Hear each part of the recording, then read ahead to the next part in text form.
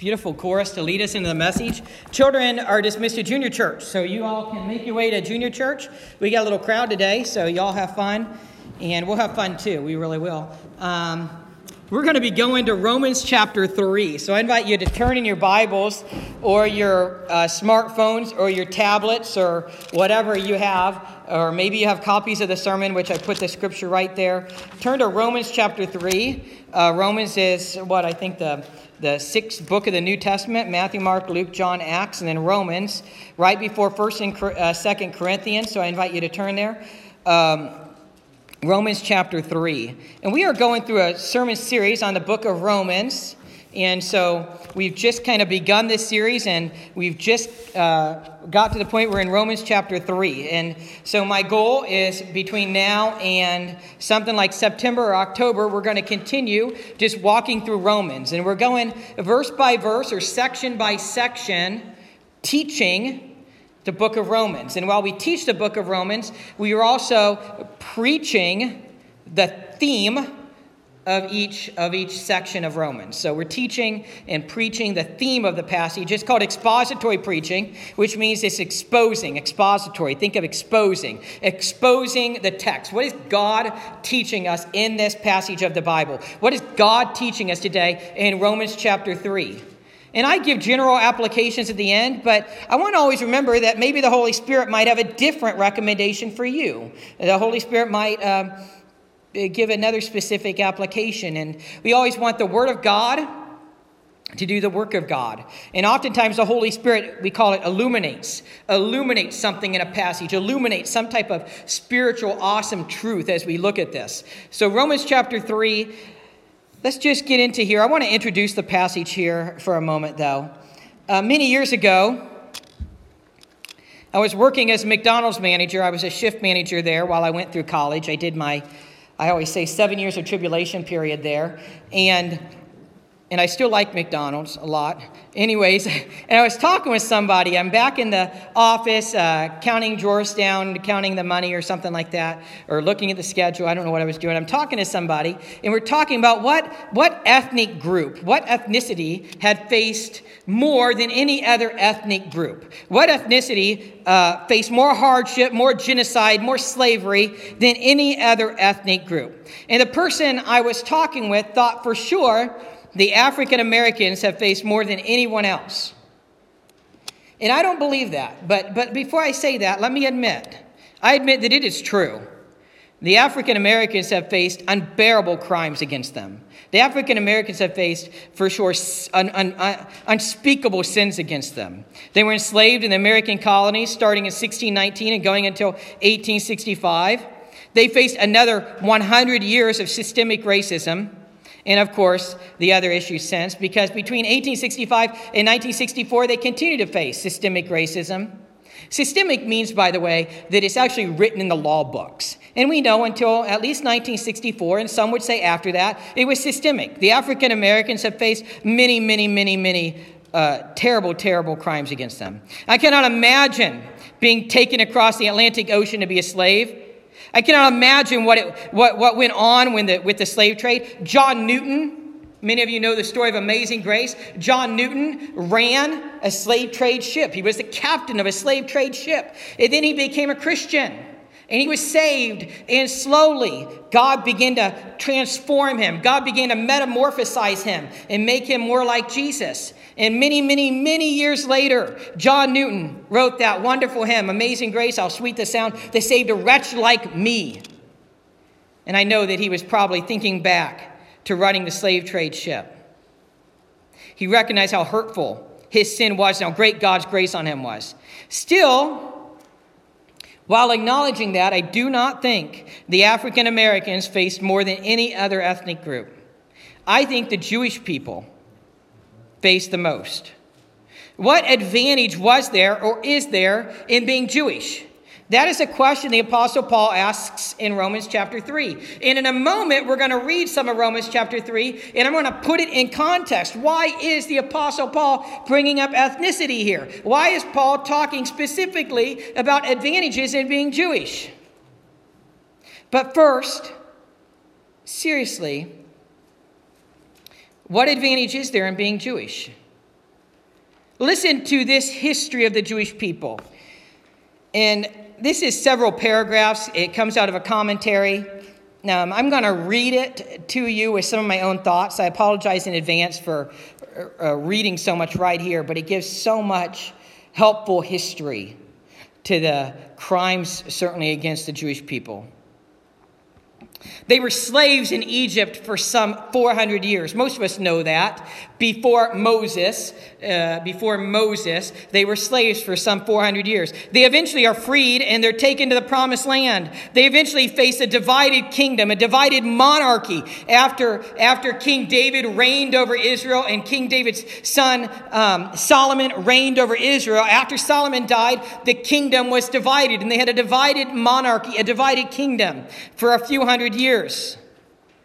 And then after that, not long after they rebuilt their homeland, they were conquered. I'm sorry, I said that wrong. Not long after the divided kingdom, they're eventually conquered by Assyria. And then they're conquered Assyria around 721 BC. And then eventually between 605 BC and 586 BC, they're conquered by Babylon. And they're actually taken to Babylon in 3 waves. And they're ripped from their homeland once again. They are soon sent back to the promised land through Cyrus of Persia. But not long after they rebuilt their homeland, they were conquered by Greece. And the despotic Antiochus Epiphanes reveled in desecrating their temple, corrupting their sacrifices, and slaughtering their priests. Under Roman rule, they fared no better. Tens of thousands of Jewish rebels were publicly crucified, and under Herod the Great, scores of male Jewish babies were slaughtered because of his insane jealousy of the Christ child. And then, lest we think we are done, in the year AD 70, so this is the year AD 70, about 35 years after the death and resurrection of Jesus, in the year AD 70, the Roman general Titus Vespasian carried out Caesar's order to utterly destroy Jerusalem, its temple, and most of its citizens. According to Josephus was a Jewish historian of the first century in general. According to Josephus, over 1 million Jews of all ages were mercilessly butchered. And some 100,000 of those who survived were sold into slavery or sent to Rome to die in the gladiator games. 2 years previously, that'd be about 68 AD, Gentiles in Caesarea had killed 20,000 Jews and sold many more into slavery. During that same period of time, the inhabitants of Damascus cut the throats of 10,000 Jews in a single day. In AD 115, the Jews of Cyrene, Egypt, Cyprus, and Mesopotamia rebelled against Rome. When they failed, Emperor Hadrian destroyed 985 towns in Palestine and killed at least 600,000 Jewish men. Thousands more perished from starvation and disease. So many Jews were sold into slavery that the price of an able-bodied male slave dropped to that of a horse. The price of a Jewish male slave was cheaper than the price of a horse. I guess I didn't tell you that this is for mature audiences only. In the year 380, so this is 380, just over 300 years after the death and resurrection of Jesus, Emperor Theodosius I formulated a legal code that declared Jews to be an inferior race of human beings, a demonic idea that strongly permeated most of Europe for over 1,000 years and that even persists in many parts of the world in our own day. For some 2 centuries after that, the Jews were oppressed by the Byzantine branch of the divided Roman Empire. Emperor Heraclius banished them from Jerusalem in 628 and later tried to exterminate them. Leo the Assyrian gave them the choice of converting to Christianity or of being banished from the realm. When the First Crusade was launched in 1096 AD, to recapture the Holy Land from the Ottoman Turks, the Crusaders slaughtered countless thousands of Jews on their way to Palestine, brutally trampling many to death under their horses' hoofs. That carnage, of course, was committed in the name of Christianity. In 1254, so now we're in the middle of the Dark Ages. In 1254, King Leo IX banished all Jews from France.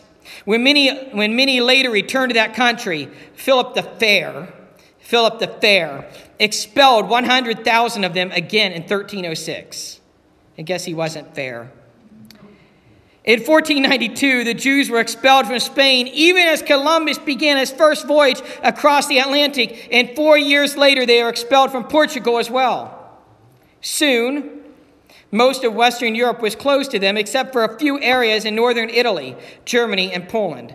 Although the French Revolution emancipated many Jews, vicious anti-Semitism continued to dominate most of Europe and parts of Russia. Thousands of Jews were massacred in the Ukraine in 1818. In 1894, because of growing anti-Semitism in the French army, a Jewish officer named Dreyfus was falsely accused of treason, and that charge was used as an excuse to purge the military of all Jews of high rank. When a number of influential Jews began to dream of reestablishing a homeland in Palestine, the Zionist movement was born. Its first Congress being convened in Basel, Switzerland in 1897, the Zionist movement. By 1914, some 90,000 Jews had settled in Palestine. In the unparalleled Nazi Holocaust of the early 1940s, at least 6 million Jews were exterminated, this time for racial rather than religious reasons. And of course, as we know, in 1948, the people came together and gave them back their homeland of Israel. Amazing, amazing, amazing prophecy fulfilled. But lest we forget that actually began in 1897 with the Zionist movement. But when we look at this, we have to ask, what advantages were there or are there in being Jewish? And that's what the Apostle Paul is going to answer in this passage. Christianity is not about ethnicity. Christianity crosses ethnic borders, and crosses regions. It's not about ethnicity. But the Apostle Paul is going to talk about that subject today. And so my theme today, or what I see as a theme of the text, is God's righteousness is upheld. God is righteous as a judge. Even while we are a sinner, God is righteous as a judge. Always remember that. God is a righteous judge. God is a just judge. How many of us yearn for righteous judgment? For a just judgment? I mean, we know in our society and in our world today, many times there is not righteous judgment. Many times there are not just judges. But God is a righteous judge. Even if we are all in sin, living for sin, living as sinners, God is a righteous judge. Here's my application in a simple statement. Remember, Jesus is the righteous judge. Remember, Jesus is the righteous judge. So, I've outlined this sermon based off the text, based off of Romans 3, 1 through 8. I've outlined the sermon. And in the verses 1 through 2, we see the question asked and answered. What advantages are there in being of a Jew or being circumcised? Circumcision was obviously a big part of being a Jewish person. What advantages are there? So let's read verses 1 through 2. Romans chapter 3, verses 1 through 2. Inspired by the Holy Spirit, Paul asks, then what advantage has the Jew? Or what is the value of circumcision? Much in every way.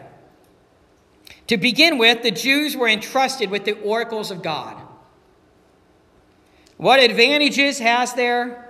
What advantage has the Jew? What is the value of circumcision? And Paul answers, much in every way. We could almost put an exclamation point at the end of that little phrase, much in every way. To begin with, the Jews were entrusted with the oracles of God. In this chapter, the Apostle Paul answers questions. The Apostle Paul is using a rhetorical device called a diatribe. Everybody say that. Let's say diatribe. Just making sure everybody's awake. He's using a rhetorical device. You passed the test, by the way. You are all awake. The rhetorical device called a diatribe means that he is having an imaginary conversation with the readers, with the listeners. He is having an imaginary conversation with them. And he's asking questions and answering them. He is thinking of the readers of this letter as asking certain questions. And in Romans 3, verses 1 through 8, he asks 3 questions and answers them. And then in verses 9 through about 20, which we'll look at next week, he continues in this question and answer method of communicating. Paul asks the question.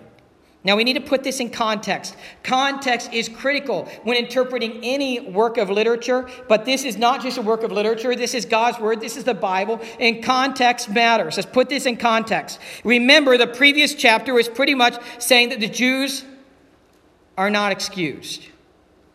In Romans chapter 1, the Apostle Paul opens the letter of Romans, and he gives this vice list, this list of sins which were prevalent in the Gentiles of their day.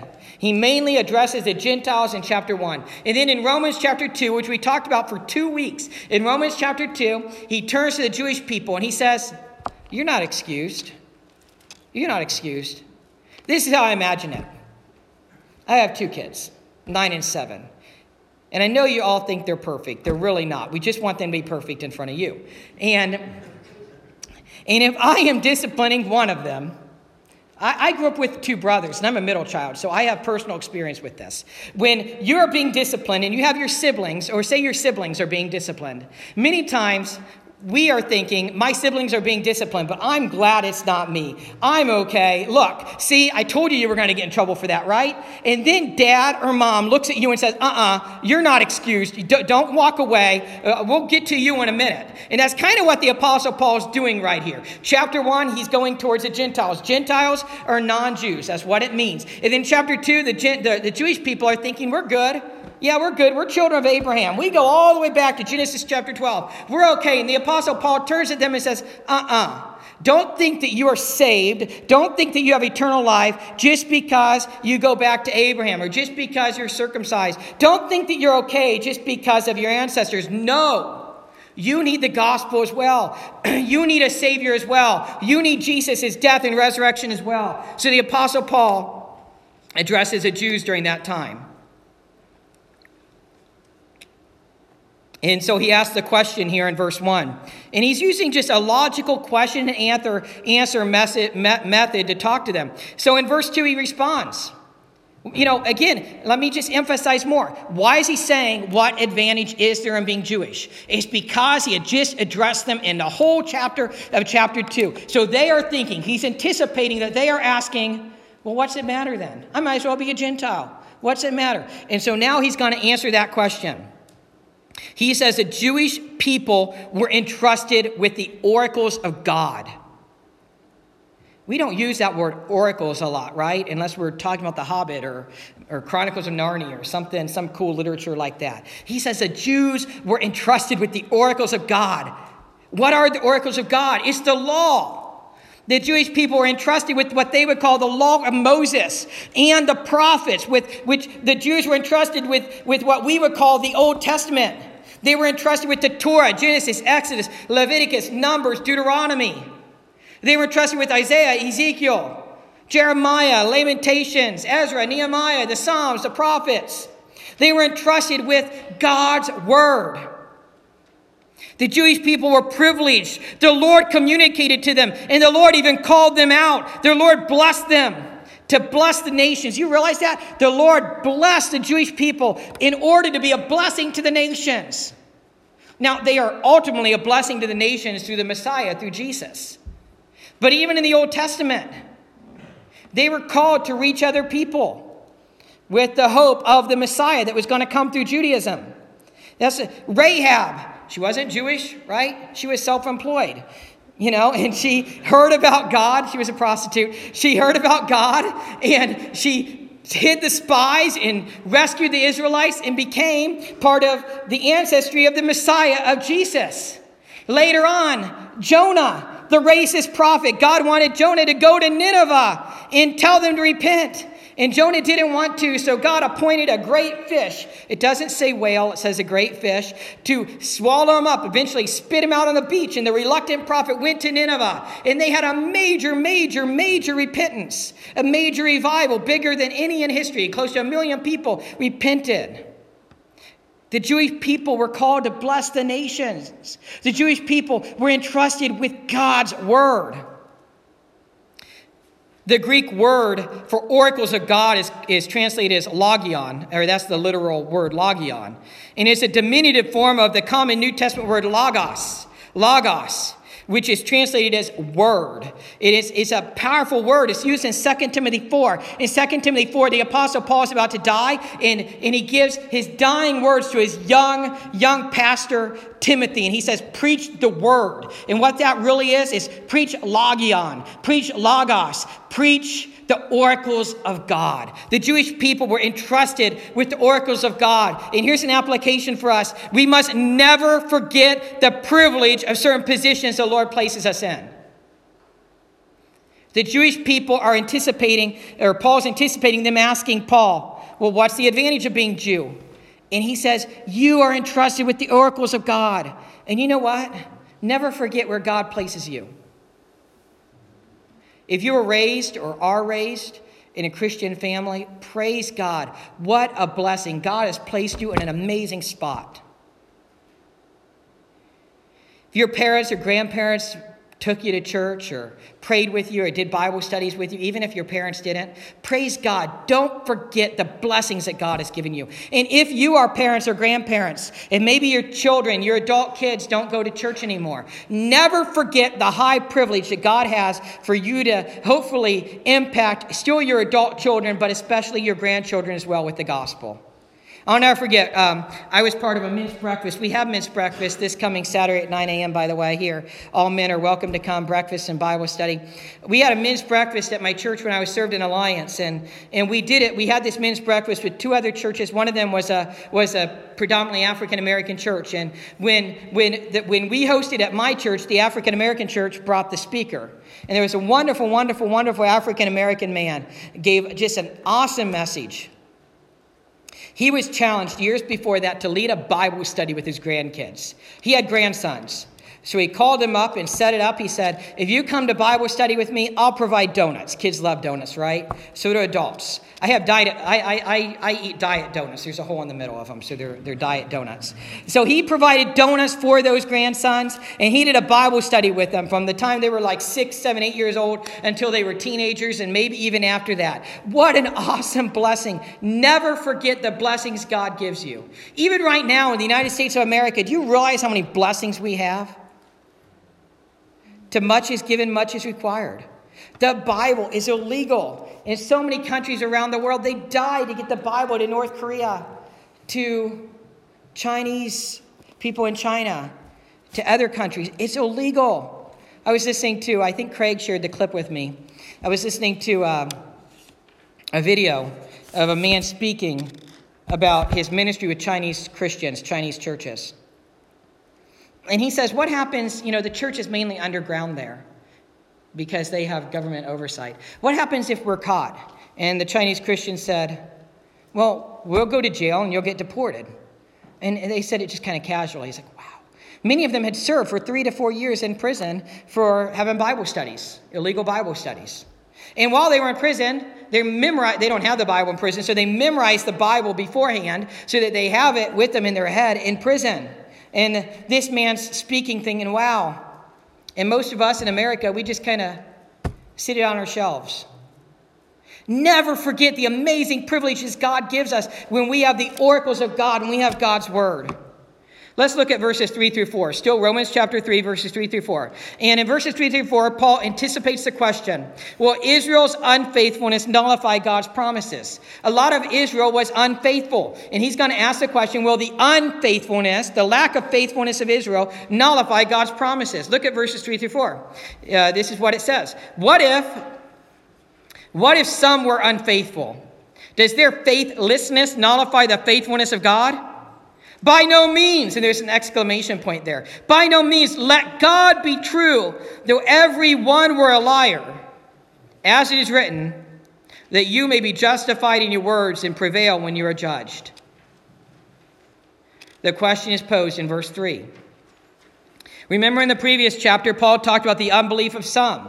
A lot of Paul's people, because Paul himself was Jewish, a lot of the Jewish people were unfaithful to the law. A lot of them rejected the Messiah. They were unfaithful to the Messiah. Later on in Romans chapter 9, the Apostle Paul will say, I wish that I myself could be accursed for the sake of my people. Paul wanted to reach the Jewish people with the gospel, but they were unfaithful. Paul talked about the Jewish people that were Jews outwardly only. And Paul answers the question, God is true no matter what. No matter what, God is true. Paul strongly rejects their thinking. Paul is strongly rejecting any thinking that if some people are unfaithful, it's going to nullify the faithfulness of God. John MacArthur shares, if all mankind were to agree that God had been unfaithful to his promises, it would only prove that all humans are liars and God is true. Right? If all mankind thought God's not faithful, it only proves that mankind are liars and God is still faithful. Paul answers this and he quotes Psalm 51:4. If you ever don't think the scriptures are that important, remember that a lot of the New Testament is the apostles quoting the Old Testament. Like 75% of the book of Acts is Old Testament quotations. So Paul's quoting the Old Testament right here. He quotes verse 4 of Psalm 51. He quotes verse 4 of Psalm 51 that says that you, that's God, may be justified in your words and prevail when you are judged. And that is after King David has been caught in his sin with Bathsheba, and David is repenting in Psalm 51 and 51 verse 4, and David is pretty much saying that God is justified. God is the righteous judge. God is justified when he judges. And that is most critical to remember right now. God is a just judge. Our sin is always first against God. So let's look at verses 5 through 8. Let's keep moving on through this passage. If our unrighteousness brings about God's righteousness, isn't he unfair to punish us? That's what they're going to ask next. They're going to ask next, if our unrighteousness, if our badness brings about God's righteousness, isn't God unfair to punish us? Let's read these verses. Paul writes under the inspiration of the Spirit, but if our unrighteousness serves to show the righteousness of God, what shall we say? That God is unrighteous to inflict wrath on us? Now, he puts a parenthetical here. Don't miss it. He says, I speak in a human way. And then he says, by no means. For then how could God judge the world? But if through my lie, if by my lie, God's truth abounds to his glory, why am I still being condemned as a sinner? And why not do evil that good may come? As some people slanderously charge us with saying. Their condemnation is just. Basically, people were slanderously saying that the Apostle Paul is saying, okay, then just do evil so good may come. Just sin because you're saved by grace. Just go ahead and sin more so grace may abound. And Paul's going to answer that more in Romans chapter 6. But for now, he just kind of says that's a slanderous charge. They deserve their condemnation. Paul is considering a false implication here. He is still using that literary device called a diatribe. The ESV Study Bible says this. The ESV Study Bible says, Paul does not provide a full answer to the objection here. We will see the full answer in Romans chapters 9 through 11. Paul shows that the Jewish objector's position is untenable. Don't miss that. The Jewish objector's position is untenable. For then God could not judge the world either, and no evil behavior could be punished. If God is not right to judge and fair to judge, then there is no judgment. It's not tenable. The question is important, and Paul will come back to a similar idea in Romans 9. Remember that at the end of verse 5, Paul says that he is speaking in human terms. And this is a parenthetical apology for blasphemous thoughts of God as unjust. He comes down to their level. He speaks in human terms in order to answer their objections. In Romans chapter 7, verse 7, Paul will say that the law, that's the Old Testament, shows that we are sinners. So in verses 6 through 8, Paul gives the reply. In verse 6, Paul says that he That's God has to judge the world. God has to judge the world. And Paul uses, this is really cool, a reductio ad absurdum argument. I just like saying that phrase. Paul uses a reductio ad absurdum type of argument. This means that he reduces the argument to the absurd. It's absurd to say that God can't judge, right? It's absurd. Of course God can judge. God is righteous and holy and just and perfect. Of course God is a righteous judge. It's absurd to think that God cannot judge. Paul strongly rejects this thinking. Paul says that if you follow the logical conclusions of that thinking, if you follow that kind of thinking, you might as well think the more you sin, the better. And that's why Paul apologizes for this thinking in human terms. Paul has been falsely accused of teaching this very thing. That is, do evil that good may result. Paul strongly rejects this thinking. And you can see it in Romans chapter 6, verses 1 through 2 again. So in verses 7 through 8, Paul continues to use this rhetorical question, trying to get them to think logically. Paul says, those who say such things deserve to be condemned. They deserve condemned for the things that they say that Paul says. They are misrepresenting him. They are slanderously misrepresenting him. By the way, whenever we think that way, we are forgetting the holiness of God and the great lengths Jesus went to save us from our sins. I want to make some applications now. These are all applications. These are somewhat general and somewhat specific. If, the Holy Spirit may apply this differently for you.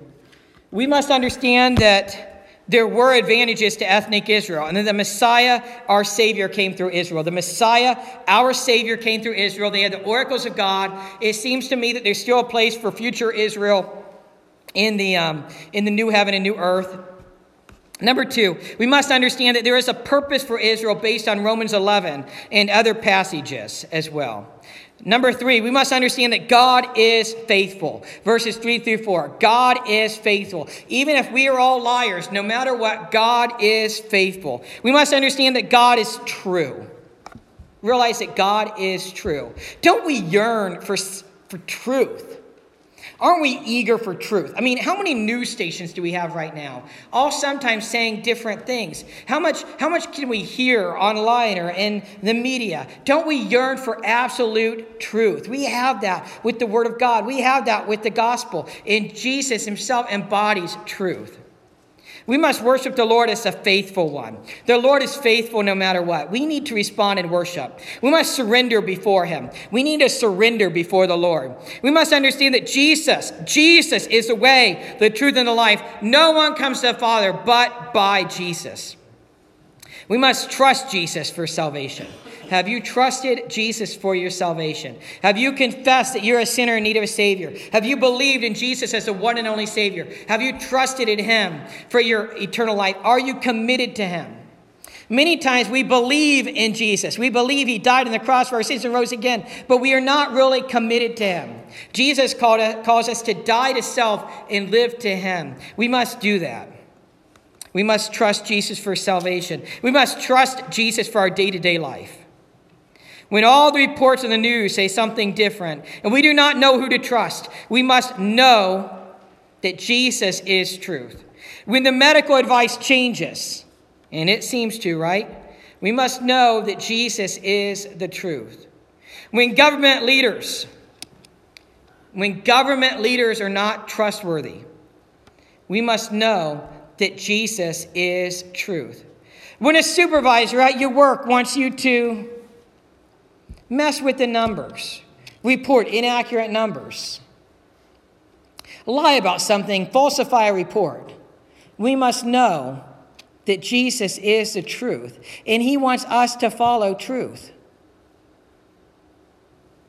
Jesus is the truth, and he is the way to salvation. We can trust him.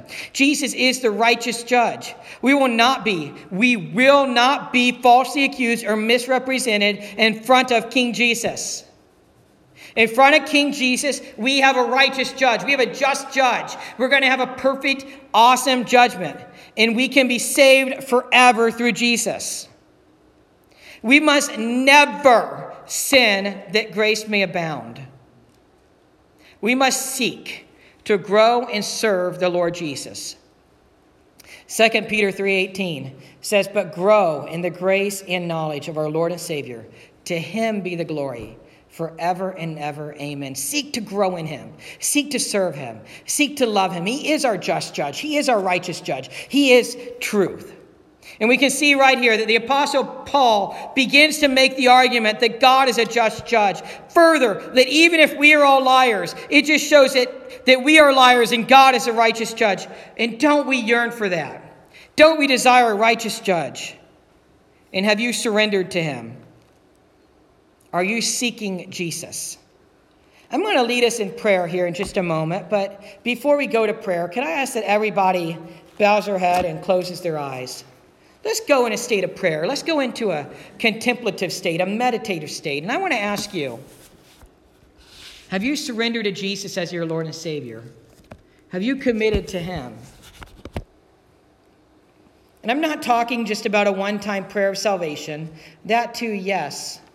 But is he your Lord and Savior? Are you committed to him? The Bible uses 4 verbs. Those are action words to describe our commitment to Christ. I just said them a minute ago. Confess, believe, trust, commit. We're called to confess we are a sinner in need of a Savior. We are called to believe in Jesus as the one and only Savior. We need to believe John 3:16. For God so loved the world that he gave his only begotten Son, that whosoever believes in him shall not perish, but shall have everlasting life. Have you believed that? John 14:6, Jesus says, "I am the way, the truth, and the life. No one comes to the Father but through me." Have you believed that Jesus is the way, the truth, and the life? And then those 2 other action words, commit and trust. Have you committed to Jesus as Lord and Savior? Are you trusting in him as your Lord and Savior? Confess you're a sinner in need of a Savior. Believe in Jesus as your one and only Savior. Trust in him and commit to him. Some of you might have believed in Jesus years ago, decades ago, but you're not living for him. Today's the day to recommit your life to Christ. Today's the day to surrender anew. Some of you have always believed in Jesus, but never trusted and committed to him. Trust and commit to him today. Some of you have never confessed, believed, trusted, and committed. If that's you, if you need to commit to Jesus as your Lord and Savior today, I'm going to lead us in a prayer, and I invite you to say this prayer with me. You're not saved by the prayer, you're saved by what's in your heart. But don't wait till tomorrow. You're never promised tomorrow. If you're sitting there and you're thinking, I committed to Jesus years ago, but I'm not living for him, don't resist the Holy Spirit. Rededicate your life to him right now. Say the same exact prayer with me. So if you need to rededicate your life to him, or you need to commit to him for the first time, say this prayer with me. Lord Jesus, I confess I've sinned and missed your perfect standard. I believe in you, Jesus, that you died on the cross for my sins and rose again. I am trusting in you as Lord and Savior. Today, I'm committing my life to you. Please, Lord, come into my life and help me to live for you. In Jesus' name, amen. If you said that prayer, please share it with someone today. If you have questions about God or the spiritual life, talk to me. I'd love to help you. You know, angels in heaven rejoice over one sinner who repents. God wants a relationship with all of us. He desires a relationship with us. And that's why he sent Jesus to die on the cross for our sins and rise again. And Jesus gives us eternal life, but he also gives us a fuller life, complete life, abundant life. Too often we only focus on the eternal life, which is powerful and awesome, of course. But when you commit your life to Jesus as Lord and Savior, you are baptized with the Holy Spirit. And we have abundant life with him. John 15, Jesus says, I am the vine, you are the branches. That means that we are connected to Jesus. So if you have questions, I would love to answer your questions and talk to you about a relationship with Jesus. If you're a Christian, but you have some doubts, talk to me. Never be afraid. I would love to talk to you. I would love to help answer your questions. So at this point, I'm going to invite Steve and the worship team to come up for the closing song. The altars are always opened. If the Lord has laid anything on your heart and you just want to come forward and pray, you can come forward and kneel at these altars. You could also just obviously sit and pray where you're seated as well. If you're able to stand with us.